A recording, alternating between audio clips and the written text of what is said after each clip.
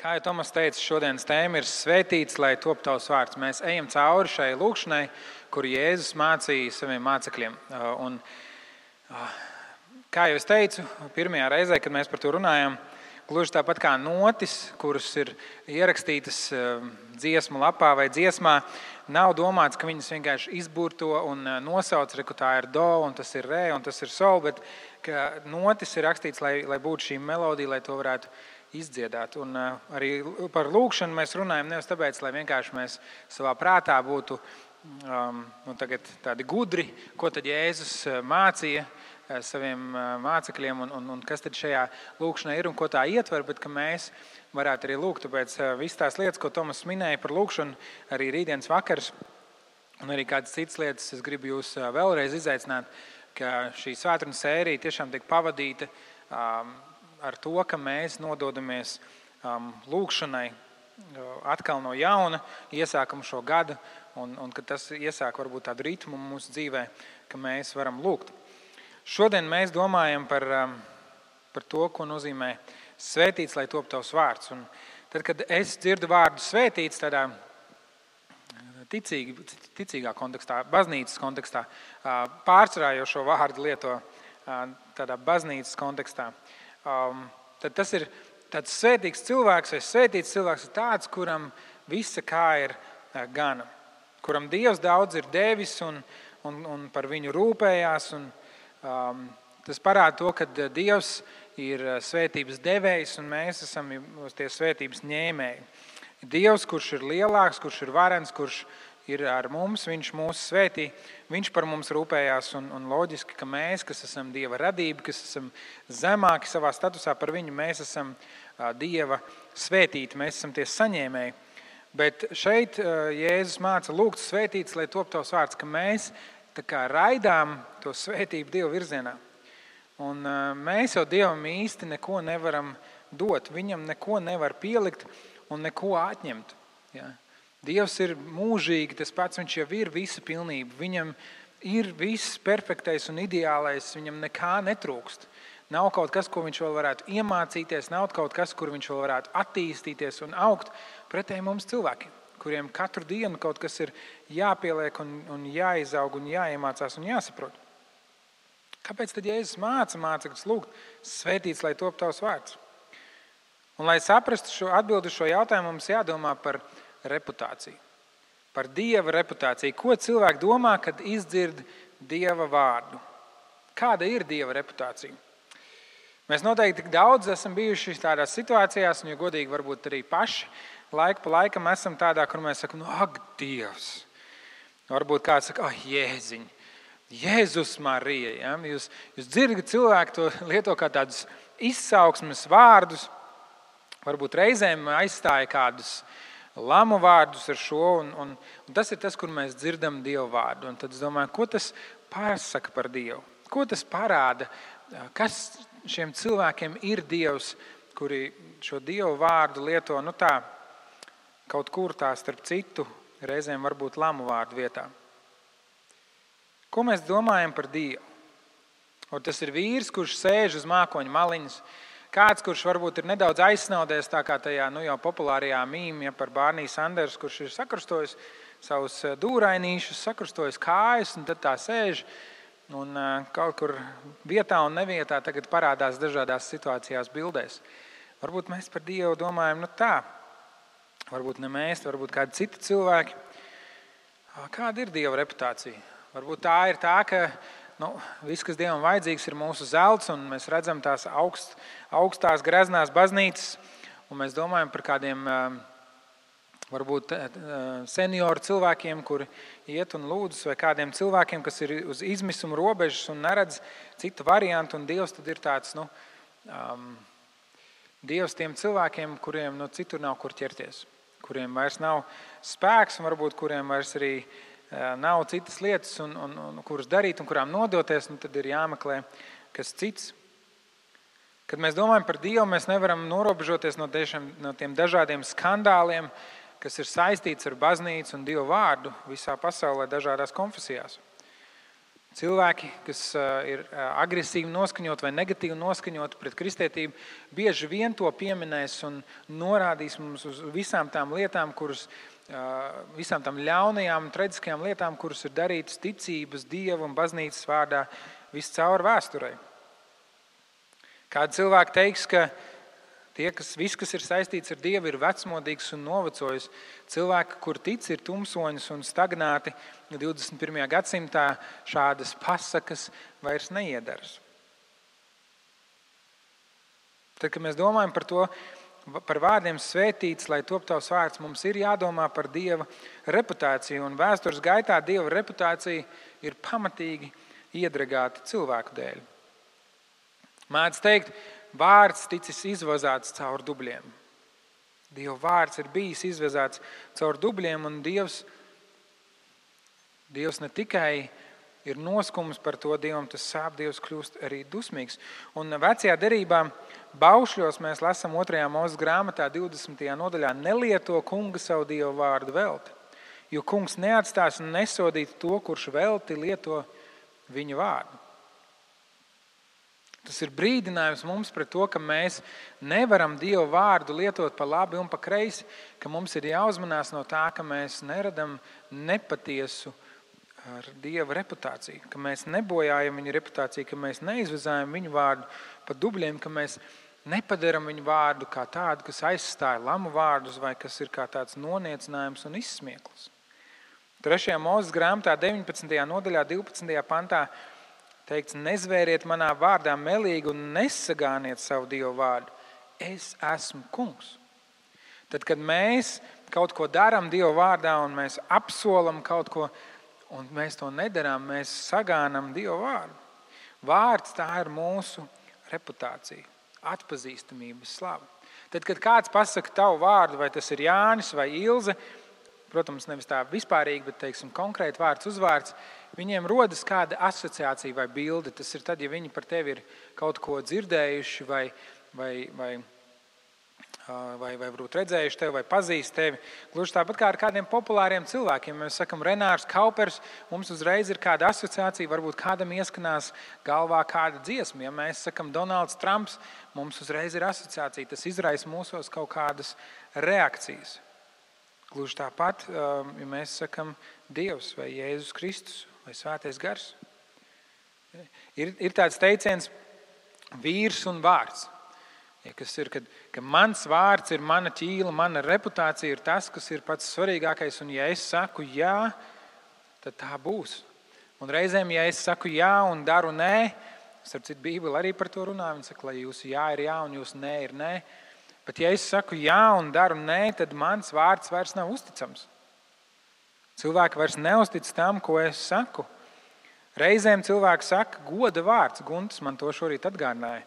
Citreiz ne tikai goda vārds, bet Dieva goda vārds. Ka viņi grib kaut ko tā kā ļoti pastiprināt, ka tā ir patiesība un ka viņi to apņemās. Ko nozīmē Dieva goda vārds? Kāpēc mēs ķeramies pie Dieva vārda, lai apstiprinātu, lai pateiktu kaut ko? Varbūt mūsdienās mēs to dzirdam mazāk, bet sevišķi iepriekš vēstures gaitā Dieva vārds bija kaut kas tāds, uz ko varēja balstīties. Kaut kas tāds, kam ir svars, kam ir nozīme, kam ir laba reputācija. Un bieži lietas, kuras mēs esam dzirdējuši par Dievu, kuras mēs izsakam par Dievu, kuras mēs liekas, kad ir patiesas, nemaz tādas nav. Piemēram, cilvēki saka, ka slimības un neveiksmes ir Dieva sots. Un tagad pandēmijas laikā mēs to esam dzirdējuši arī no kādiem kristiešiem. Bet tas tiešām tā ir, vai Dieva vārds, kas ir Dieva Bībele, raksti to apstiprina, vai Dievs tiešām vienmēr visas lietas, kas notiek ar mums sliktas, vai tas ir Dieva sots. Tās varbūt ir mūsu grēku sekas, tās varbūt ir sekas tai mūsu darbībai un nepaklausībai, jo Dievs ir taisns Dievs, un viņš ir soģis, un viņš tiesā, un viņš ir ielicis šajā pasaulē, kam rīcībai, katra cilvēka rīcībai ir sekas, un katrs cilvēks ar savu dzīvi atbild Dievu priekšā. Bet tas nenozīmē, ka katra lieta, katra nelaime mūsu dzīvē ir tieši Dieva sots.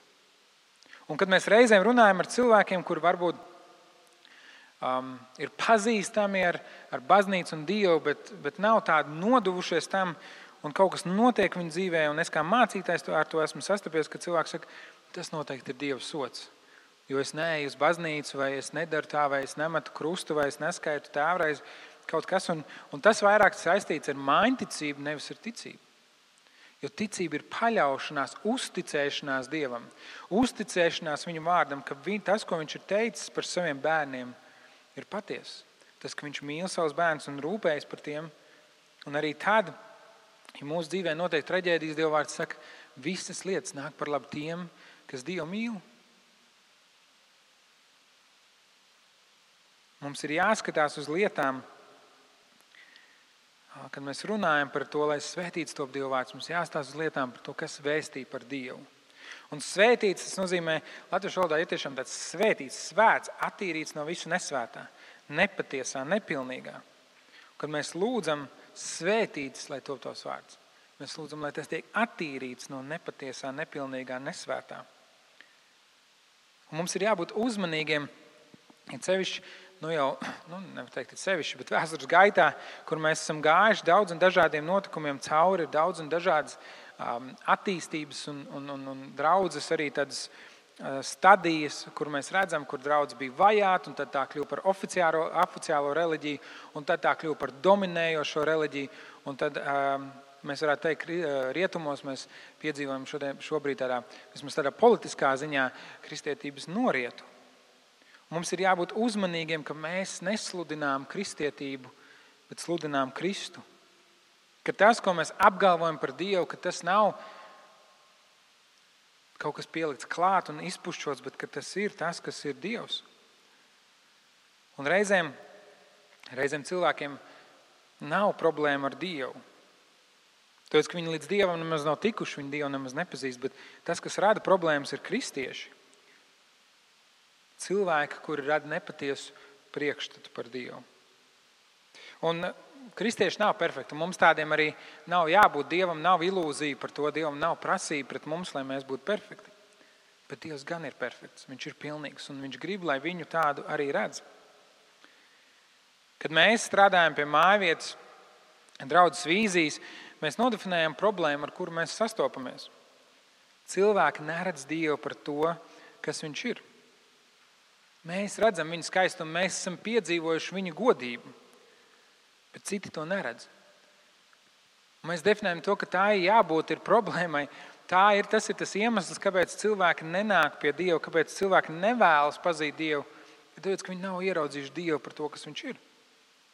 Viņiem ir šie dažādie priekšstati par to, ka Dievs varbūt ir ļauns tiesnesis, kurš tā vien gaida, kad mēs pieļaujam kādu kļūdu, lai viņš mūs varētu sodīt, ka Dievs ir attāls un neieinteresēts mūsu dzīvē, ka Dievs ir tāds vārgo un vājo cilvēku Dievs un dažādas citas lietas.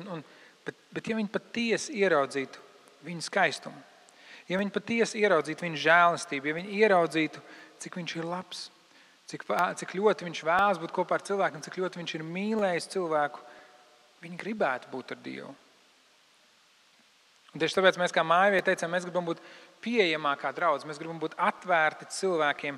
Un ne jau, lai parādītu, cik mēs esam forši, jo būsim godīgi reizēm, mēs nemaz tik forši neesam. Mums pašiem ikdienas ir vajadzīga Dieva žēlastība, bet mēs gribam būt atvērti, lai mēs varētu parādīt Dievu. Lai mēs varētu parādīt to, kā Dievs ir ar mums kopā arī tajās grūtajās, smagajās dzīves situācijās.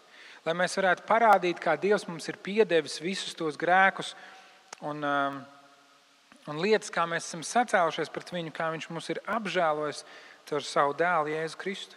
Mēs gribam parādīt to, kā Dievs vada mūs pretī aicinājumam, kā viņš vada mūs pretī godībai.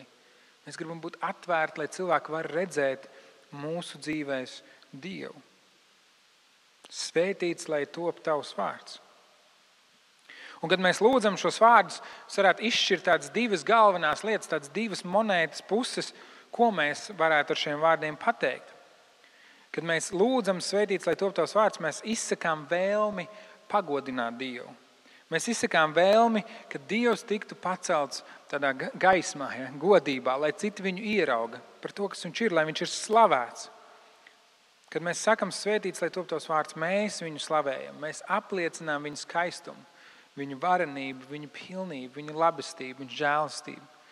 Mēs saprotam, ir iemesls slavēt Dievu, ir iemesls tam, lai Dieva vārds būtu svētīts, lai Dieva vārds būtu pagodināts, lai Dieva vārds būtu daudzināts, lai Dieva vārds būtu pazīstams. Ir iemesls, jo viņš ir brīnišķīgs. Vēstulē Kolosiešiem 1. nodaļā, sākot no 9. panta, Pāvils raksta šādus vārdus. Tādēļ arī mēs kopš tās dienas, kad to dzirdējām, nemitējamies par jums lūgt Dievu, lai jūs tiktu piepildīti ar viņa gribas atziņu visā gudrībā un garīgā sapratnē, lai nesdami augļus un augdami Dieva atziņā jūs dzīvotu kunga cienīgi un vienmēr viņu iepriecināti ikvienā krietnā darbā. Tādējādi tapdami spēcīgāki viņa godības spēkā, pieaugot izturībā un pacietībā.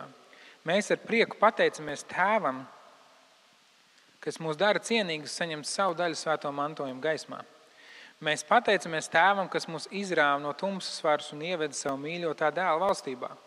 Viņa dēļ Dievs mūs ir atbrīvojis un mūsu grēkus piedevis. Viņš ir neredzamā Dieva attēls, visas radības pirmdzimtais, jo caur viņu ir viss, kas radīts gan debesīs, gan virs zemes, redzamais un neredzamais. Vai tie ķēniņi, troņi, valdīšanas, valdības un varas, visas lietas ir radītas caur un uz viņu.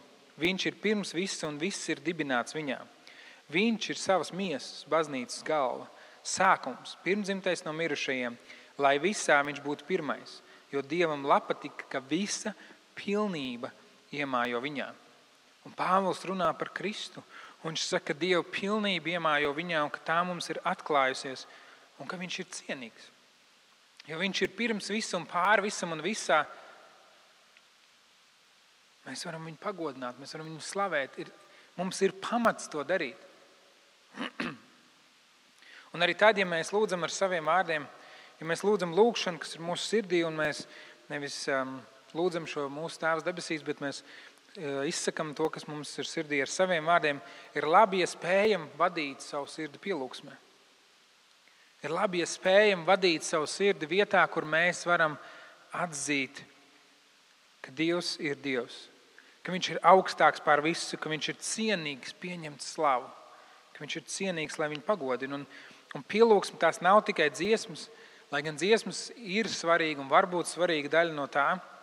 Arī dievkalpojumā šeit mēs dziedam tieši šī iemesla dēļ, lai tuvoties Dievam, lai viņam izteiktu savu sirdi, lai pagodinātu viņu, lai pielūgtu viņu. Un pielūgsme ir mūsu sirds attieksme. Mūsu sirds, kur mēs pagodinam Dievu un viņa vārdu, kur mēs atzīstam, ka viņa vārds ir augstāks pār visiem vārdiem, ka viņa vārds ir augstāks arī par mums pašiem. Kad mēs sakam svētīts, lai top tavs vārds, tā ir kā pielūgsme, kur mēs izsakam savu apbrīnu par to, kas ir Dievs. Un otra tā monētas puse, kad mēs lūdzam svētīts, lai top tavs vārds, mēs savā ziņā lūdzam, lai Dievs mums un ikvienam cilvēkam atklāja sevi pašu. Lai viņš mums un ikvienam cilvēkam atklāja to, kāds viņš patiesībā ir. Lai mēs saprotam, kāds ir Dievs, lai mūsu acis atverās. Pāvils raksta, lai jūs izprastu dziļumu, platumu, augstumu un garumu, lai mēs saprastu visas tās Dieva dimensijas. Un, protams, ka Dievs ir tik liels, ka mēs visu mūžu dzīvojam un mācamies par viņu un iepazīstam viņu. Mūsu smadzenes nav pietiekami lielas, lai viņu aptvertu un lai mēs varētu teikt, te ir Dievs, es varu viņu pilnībā saprast un noraksturot. Bet, kad mēs lūdzam svētīts, lai top tavs vārds, mēs lūdzam, lai mūsu acis un cilvēku acis atverās uz to, kas ir Dievs. Lai mums veidojas tā bilde, kas ir maksimāli tuvu patiesībai.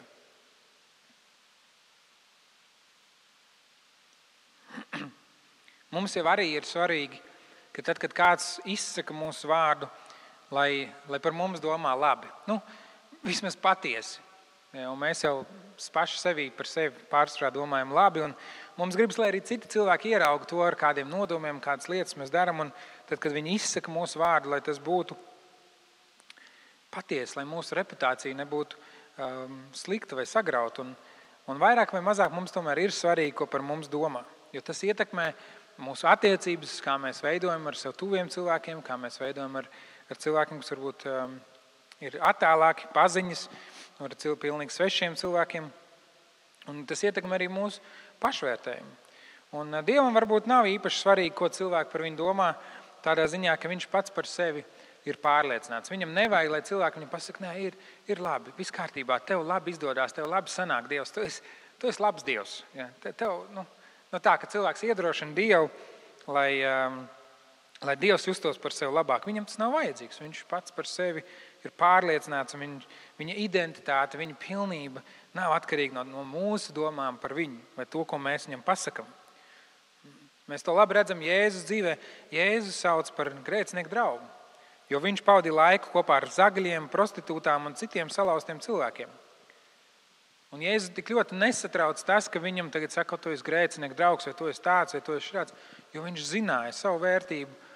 Viņš zina, kas viņš ir, viņš zina, kāpēc viņš bija kopā ar šiem cilvēkiem. Jēzus zina, ka arī mēs esam salauzti, un tāpēc īpaši nesatraucās, ko kāds varbūt padomās, ka tu esi tāds vai šitāds, un kā tu vispār vari saukties par kristieti. Dievam arī īpaši neuztrauc tava reputācija līdz šim, jo viņš zina, ka nekas nav nelabojams, nekas nav neatjaunojams, un tas ir tas, ko Dievs dara. Viņš pieņem cilvēkus, kas ir salauzti, kur reputācija ir sagrauta, un viņš viņus atjauno. Bet Dievs ir norūpējies par to, lai mēs zinām patiesību par viņu, lai mēs ieraugam viņu patiesā gaismā. Viņam tas ir svarīgi, jo viņš mūs redz kā savus bērnus. Par to mēs runājam arī iepriekšējā svētdienā, ka Dievs vēlas, lai mēs viņu uzrunājam mūsu Tēvs debesīs. Dievs negrib, lai kas vai kāds atgrūstu mūs no viņa, lai būtu kaut kas priekšā, lai būtu kāds šķērslis tam, ka cilvēks var tuvoties Dievam.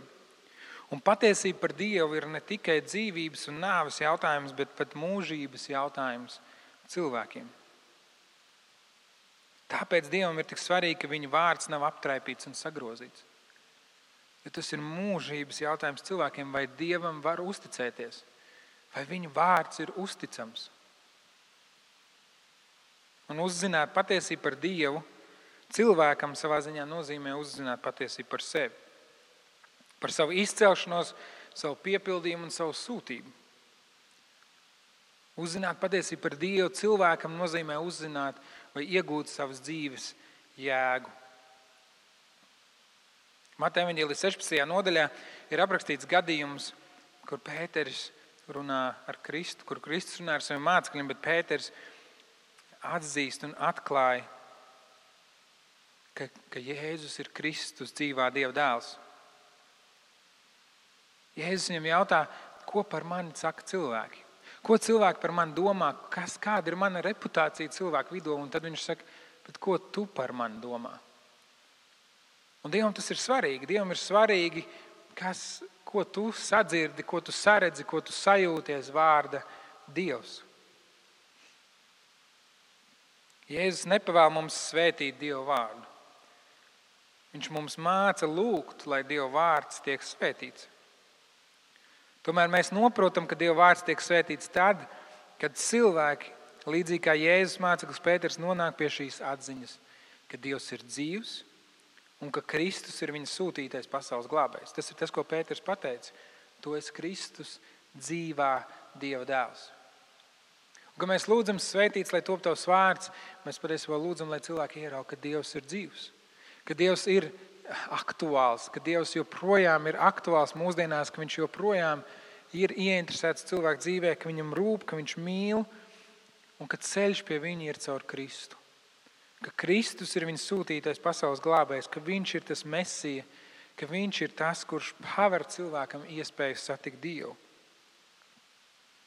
Kad mēs pazemojamies Dievu priekšā un atzīstam viņa godību, ka arī tad, kad mēs rūpējamies, lai arī citi nonāktu pie šīs pašas atziņas, pie šī paša secinājuma, tad Dieva vārds tiek svētīts. Tad Dieva vārds tiek pagodināts, tad cilvēku acis tiek atvērts uz to, kas ir Dievs. Mēs neko nepieliekam Dievam klāt, bet mēs atspoguļam to, kas viņš jau ir. Un tā mūsu lūkšana ir, lai Dievs dod, ka mūsu sirdīs nemitīgi izskan šie vārdi, lai mūsu dzīves nemitīgi atspoguļo to, kas ir Dievs. Lai cilvēki mūsos saredz patiesību par Dievu, lai svētīts top tavs vārds. Un es aicinu, ka tā var būt arī mūsu lūkšana.